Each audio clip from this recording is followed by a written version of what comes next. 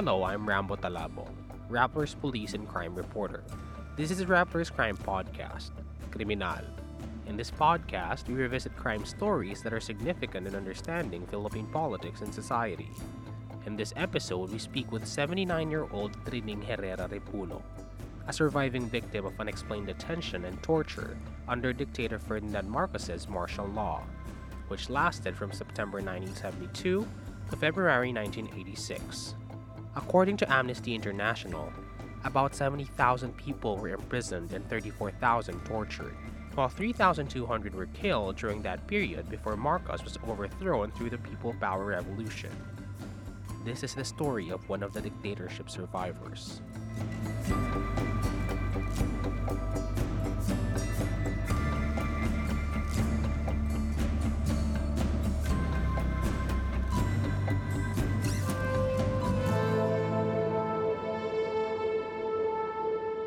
Nay, pwede po magpakilala po kayo? Ako si Trining Repuno, dating Urban Poor Leader ng Zone 1 Tondo Organization sa Tondo Foreshore. At ako ay isang biktima ng torture na tinawag ay kinuryente ng yung kuryente na torture.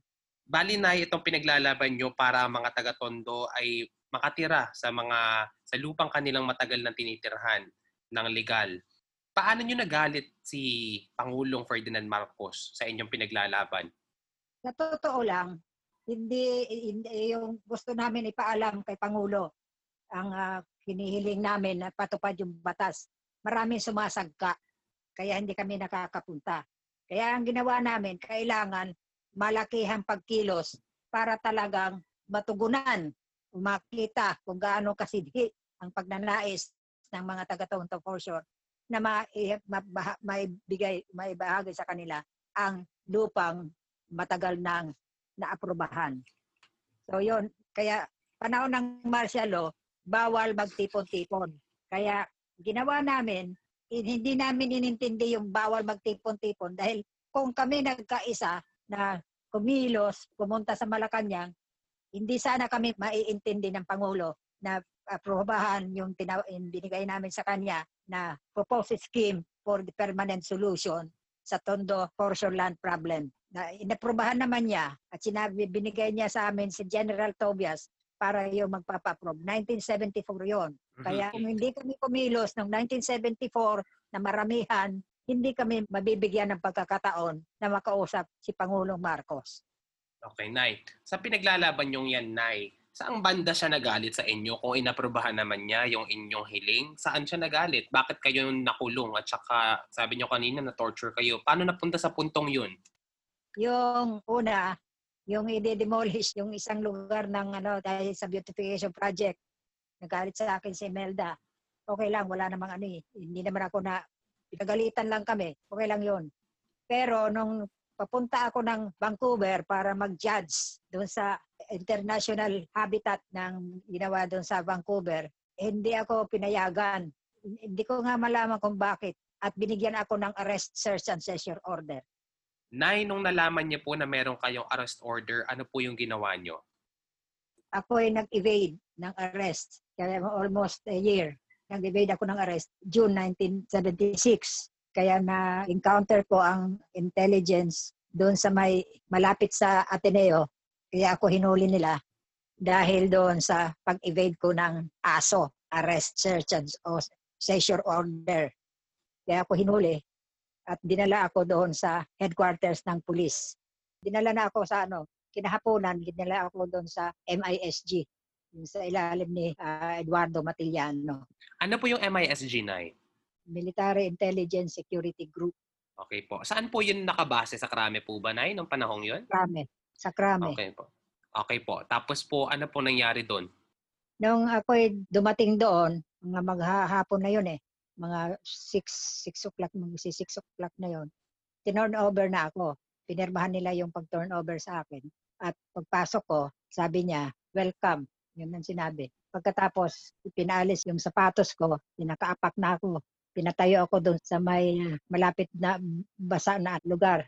At naka-attach na yung wire sa aking kamay, yung aking 4 fingers. Dalawang four Paano fingers. pong in-attach, Nay? Nakaipit po ba? Nakapulupot? Paano po yung pag-attach sa inyong daliri? Paikot. Dalawang ikot, tapos parang sinarado. Yung wire, di ba pag sarado, ganun. Tapos ganun Tapos din sa po, kabila. meron po bang kuryente yung wire? Oo, kasi ano yun eh. Hindi katulad ng kuryente, di ba yung wire na merong Goma. uma. Yun, Wala wala. pong goma. Walang goma po yung Wire. wire na idinikit sa Wire. inyong mga daliri. At saka, Madali. kinukuryente po kayo. Oh. Naka-attach Okay yun po. sa parang telephone. Kaya pag Okay po. tatanong na hindi gusto, pinaiikot yun at papasok yung kuryente sa katawan ko. Yun ang nangyari sa akin noon. Paano po kayo ginamitan ng torture device na yun, Nay? Ini-interrogate kayo? Yun yung ginagamit? Habang ini-interrogate ako, yun ang ginagamit. Tinatanong, kilala mo ba ito? Pag sinabi ko, hindi, iikot yung wire. Ang gusto nila, sasabihin ko, oo, pero hindi ko naman kilala. Paano ko sasabihin na kilala ko na hindi ko naman talaga kilala? Yun, nagagalit sila, kaya piniikot. Sabi niya, ano ka na tao, alam mo kung sino-sino, kilala mong mga tao. Kilala ko mga pare at mga madre, sabi kong gano'n. Yun lang ang mga ano ko, kilala kasi yun ang mga tumutulong sa amin, sa Tondo for Sure. Kaya yun, kung sino-sino mga sinasabi, mga pangalan sinasabi niya, sabi ko hindi ko kilala yun. Basta pag sinabi ko hindi ko kilala, iniikot yung ano na yun, hanggang sa tumutulo na yung dugo sa dalawa kong four fingers. Kaya almost 3 hours nangyari yun eh. Kaya tinanggal yun. Pinatanggal yung aking blusa at yung bra. Tapos doon naman inatat sa nipples ko yung wire. Dalong iniikot na yung yung parang handle doon na pumapasok yung ano sa kuryente sa katawan ko. Sumisigaw ako ng masakit na masakit, pero hindi naman tumitigil. Kaya nung dumudugo na yung dalawa kong four fingers, tumutulo na yung dugo. Yun, inano naman dito sa nipples ko. Mabuti na lang, mga 3 beses na tanong, ang sakit eh. May dumating, may kumatok at kinausap si Mateliano. Kaya pinatanggal na yung wire sa nipples ko. At nagsuot na ako ng blusa. Hindi na ako naglagay ng bra. Blusa lang, para ano. Kaya paglabas ko, may typewriter doon sa labas, sa lamesa, at isang ballpen at saka blank na coupon band. Pinapipirma ko sa coupon band, hindi ako pumirma. Sabi niya, pumirma ka, babalik kita doon. Hindi balik nyo, hindi ako pipirma. Sabi ko sa kanila, kaya dinala na lang ako sa krame. Yun yung pinakaano nila. Ano yun eh, hindi naman tulungan yung parang malaking lugar na yon na marami ang mga tao na mga hinuli nila na nandun lahat. May nagbigay sa akin ng gatas na nasa pinuksan, ininom ko. Tapos hanggang sa pinagkwentuhan ako nila, Sister Miling, si Alvaro Diaz, nagkwentuhan sila, sumasagot lang ako ng kunti, hanggang nakatulog daw ako. Yun ang Nawalan ka ng malay, Nay. nawalan ako ng malay. Semento yung inanuhan ko yung inigaan ko, wala namang gaan eh. Nay, pagkatapos niyo pong gumising, ano pong nangyari? Nasaan na kayo? Tinanong ko nga yung mga tao kung nasaan ako eh. Tapos nagulat sila. Sabi niya, bakit hindi mo alam kung nasaan ka? Nasa Krami ka? Papunta tayo sa Bikutan. Kaya sabi ko, hindi ko alam. Sabi ko, sino-sino ba kayo? Tinatanong ko kung sino-sino sila. Yun. Hindi nila masagot kasi alam nila na nawawalan ako sa sarili ko. Hanggang nakarating daw kami sa Bikutan at inanuhan ako nila Balin at saka si Nelia Sancho. Sino po sina Malin at saka Nelia Sancho, Nay? Mga women detainee ng panahon na yun. Mga aktivista talaga yun. Yun sila. Bali po, dinetain kayo, Nay, sa Bikutan. Sa Bagong Diwa po ba ito? Kasama ang mga women detainees? Kasama yung mga women detainees. Men and women detainees. 2 building yun eh. Iba sa lalaki, iba sa babae. Nay, ano po yung sitwasyon sa loob ng Bagong Diwa? Yung una hindi ko alam, basta pinatutulog lang ako tsaka pinapaliguan eh. Hanggang sa nagkaroon na ako ng malay after several days. Nang magkaroon ako ng malay, tinawag na nila si Attorney Soc Rodrigo para pumunta doon. Kaya dumating si Soc Rodrigo at sinabi niya, sige, asikasuhin ko na i-release mo. Ilang araw po kayo nawala ng malay, Nay? Hindi ko alam eh. Hindi ko mabilang. Kasi nalaman ko na lang, Mayo na. Yung mga first week ng Mayo, nagkamalay na ako eh. Bali po nung Abril kayo inaresto, Kaya, tapos Mayo kayo nagising na. kasi po, awan mo yun, yung kuryente, umano sa katawan ko eh. Kaya nawala na ako ng ulirat. Nung magkamalay na ako, tinawag nila si Soc Rodrigo. Kaya sabi ni Soc, sige, paanohin natin yung release mo. Kaya May 13, ako na-release. Nay, pagkatapos ng pag-release sa inyo, hindi Ah, na kayo inaresto ulit, no? Yun na yung huling beses na tinorture kayo. Tama ba? yun ang huli. Hindi rin ako kinulong. Kaya lang, noong 1978, continue na to ha, 1978, kumandidato ako sa batasan. Panahon noon, kasama kami sa laban, yung Lakas ng Bayan. Kasama ko si Ninoy Aquino, si Soc Rodrigo, iba pang mga magagaling na mga abogado na kasama namin sa 21 Slit. Si Jerry Barican, si Alex Bungkayaw, si Charito Solis, yung natatandaan ko lang ng mga kasama ko. Mhm. Yon ang pagdating ng Mayo, yung eleksyon ng Mayo, masama ng templa kasi nung ako nagsasalita sa panahon ng kampanya, sinabi ko lahat ang pag-torture sa akin. Yun ang pinaalam ko sa mga taong bayan na wala naman ako masamang intention kundi pagkaroon lang ng mabuting kalagayan ang mga mamamayan ng Tondo Portion, masarili nila ang lupa at magkaroon ng relocation na malapit. Ang hindi ko malirip kung bakit yung mga militar nagagalit sa akin. Kaya yon, Nay, noong nanalo ba kayo doon sa election? hindi, walang nanalo sa amin. Yung 21 slate namin, walang nanalo. Ang nanalo Sa tingin yung niyo po dinaya kayo? 21 slate ni Imelda. Yan. Sa palagay niyo po dinaya kayo, Nay? Ano pa nga ba? Ano pa nga ba? Kami tatalunin, maano kami. Pagka meron kaming meeting, ang daming tao na pupunta. Kaya nung diyan sa Caloocan, diyan sa malapit sa circle, diyan kami nag-meeting. Ang daming taong dumating. Sila may meeting sa 10th Avenue, walang katao-tao.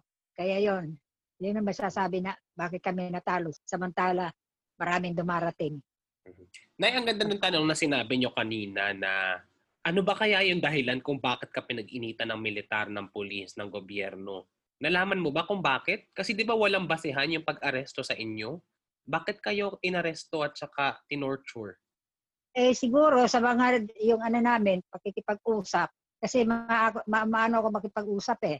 Ibig sabihin, bakit ayaw ninyo ipatupad yung batas? Ano ba ang dahilan? Bakit ayaw ipatupad yung batas dito sa Tondo Portion para pakinabangan ng mga mamamayan ng Tondo Portion? Bakit ayaw? Dahil ang vote rich ang taga-Tondo, kaya ganon ang ginagawa para, kumbaga, pangangakuan sila ipapatupad yung batas para boto yung mga kung sino-sino yung mga kumakandidato. Kaya yan ang Bale sinabi ko. talagang bale talagang palaban kayo na nung araw, no? So, sa salita talaga ako eh. Maano ka talaga ako magsalita dahil hindi ko gusto yung malumanay ako magsasalita. Sinong iintindi sa akin pagka ganon? Kailangan talaga yung punto mo ano mo sa kanila para makita nila na yung talagang desidido ka makipag-usap ng maayos. Hindi yung niloloko ang mga taong bayan. Kailangan Kaya talagang yun ang ipaglaban sinasabi ko. mo. Kailangan talaga ipaglaban Yun. mo yung karapatan mo, Nay. Oo, natural. Dahil karapatan ko yan eh. Inherent galing sa Panginoon yan eh. Kaya sabi ko sa kanila, yung karapatan ko, hindi galing sa inyo. Galing yan sa Panginoon. Kaya ako binigyan ng isip para makapag-usap sa inyo ng maayos. Kaso niloloko minsan ninyo kami. Kaya niloloko nyo yung mga taga-Tondo Portion. Kaya kami ngayon, dahil marami na nagising na mga taga-Tondo Portion, hindi na kami papayag na hindi nyo magawa ay para doon sa kanila. O hindi mo maipatupad yung batas na yon. Yon, ganun ako magsalita. Nay, bakit sa tingin nyo itong inyong katapangan, itong paglalaban nyo para sa inyong karapatan ay dahilan sa kanila na ikaw ay arestuhin at saka i-torture? Di ba hindi naman to sapat na dahilan? Hindi ko alam kung bakit ganun ang ginawa. Ang aking lang naman, pinaglalaban ko yung karapatan namin, mga maralitang Tagalunsod. Ayaw yata nila yung ganun eh. Gusto nila siguro, yung makikiusap ka, yung pakiusap nila nung araw pa eh. 1956 pa yung batas na yun. Biro mo, 1970 na yun. Ilang taon na. So, ibig sabihin, hindi talaga sincero yung pagpapatupad ng pamahalaan sa kanilang pangako sa mamamayan. Yun ang At ito sinabi ko. talaga, At ito talaga yung inyong mensahe sa kanila, no, Nay? Pero nung natapos rin ng diktadorya ni Ferdinand Marcos at saka sa kalaunan, naipatupad din yung batas, di ba, Nay? Nakuha nyo rin yung inyong minimithi. Oo. Hindi pa nga napapatalsik si Marcos 1982. Naipatupad na yung batas eh. Napatupad. Na-distribute na yung mga titulo doon sa Tondo Portior at saka dito sa lugar ng dagat-dagatan kung saan kami nakatira. Sa pamamagitan ni General Tobias. Kasi sincero si General Tobias sa pagpapatupad eh. Bale natupad din yung minimitihin nyo. Okay din, no? Na pagkatapos nun, sumama ka pa rin ba sa mga aktivista? Meron ka pa rin bang pinaglaban na organisasyon at karapatan ng ibang mga tao o nagpahinga ka na pagkatapos? Hindi naman ako nagpahinga. Kundi yung binabantayan ko, yung ginagawa ng mga yung pagkatapos ni General Tobias, wala na kasi wala na si Marcos, di ba? Si Marcos wala na. Wala na si General Tobias. Sige ba, ganoon, babantayan ko yung ginagawa ng NHA para sa kaya pinupuntahan ko sa Tondo Portior kung kinakausap ko yung mga leaders doon kung nabigyan na sa kanila yung titulo ng lupa. Yun naman. Binantayan nyo. At maayos naman ma'am yung implementation hanggang sa ngayon? Oo, hanggang ngayon. Ayos ang implement. Nay, yes. Pagaman natapos na itong martial law at saka nakuha nyo na inyong minimithi, gaano kalalim ang sugat na binigay sa inyo nitong panahon na ito? Yun ang hindi ko makalimutan na yung ginawang torture sa akin habang panahon. Hindi ko malimutan yan. Yung sakit na inabot ko. Yung hirap na inabot ko. Na ganon ang gawin sa akin na ang hinihiling lang namin ipatupad yung batas na matagal nang pinapatawing-tawing sa mga mamamayan. Kaya hindi ko malirip kung bakit nagagalit sa akin yung mga ilang mga personahe dyan sa hindi ko maintindihan. Kaya nag-iisip tuloy ako na wala naman akong hindi naman ako aktivista. Aktibo lang ako, makikipag-usap. Aktibo ako na tumugon sa mga pangangailangan ng mga kasamahan ko sa Tondo Portior.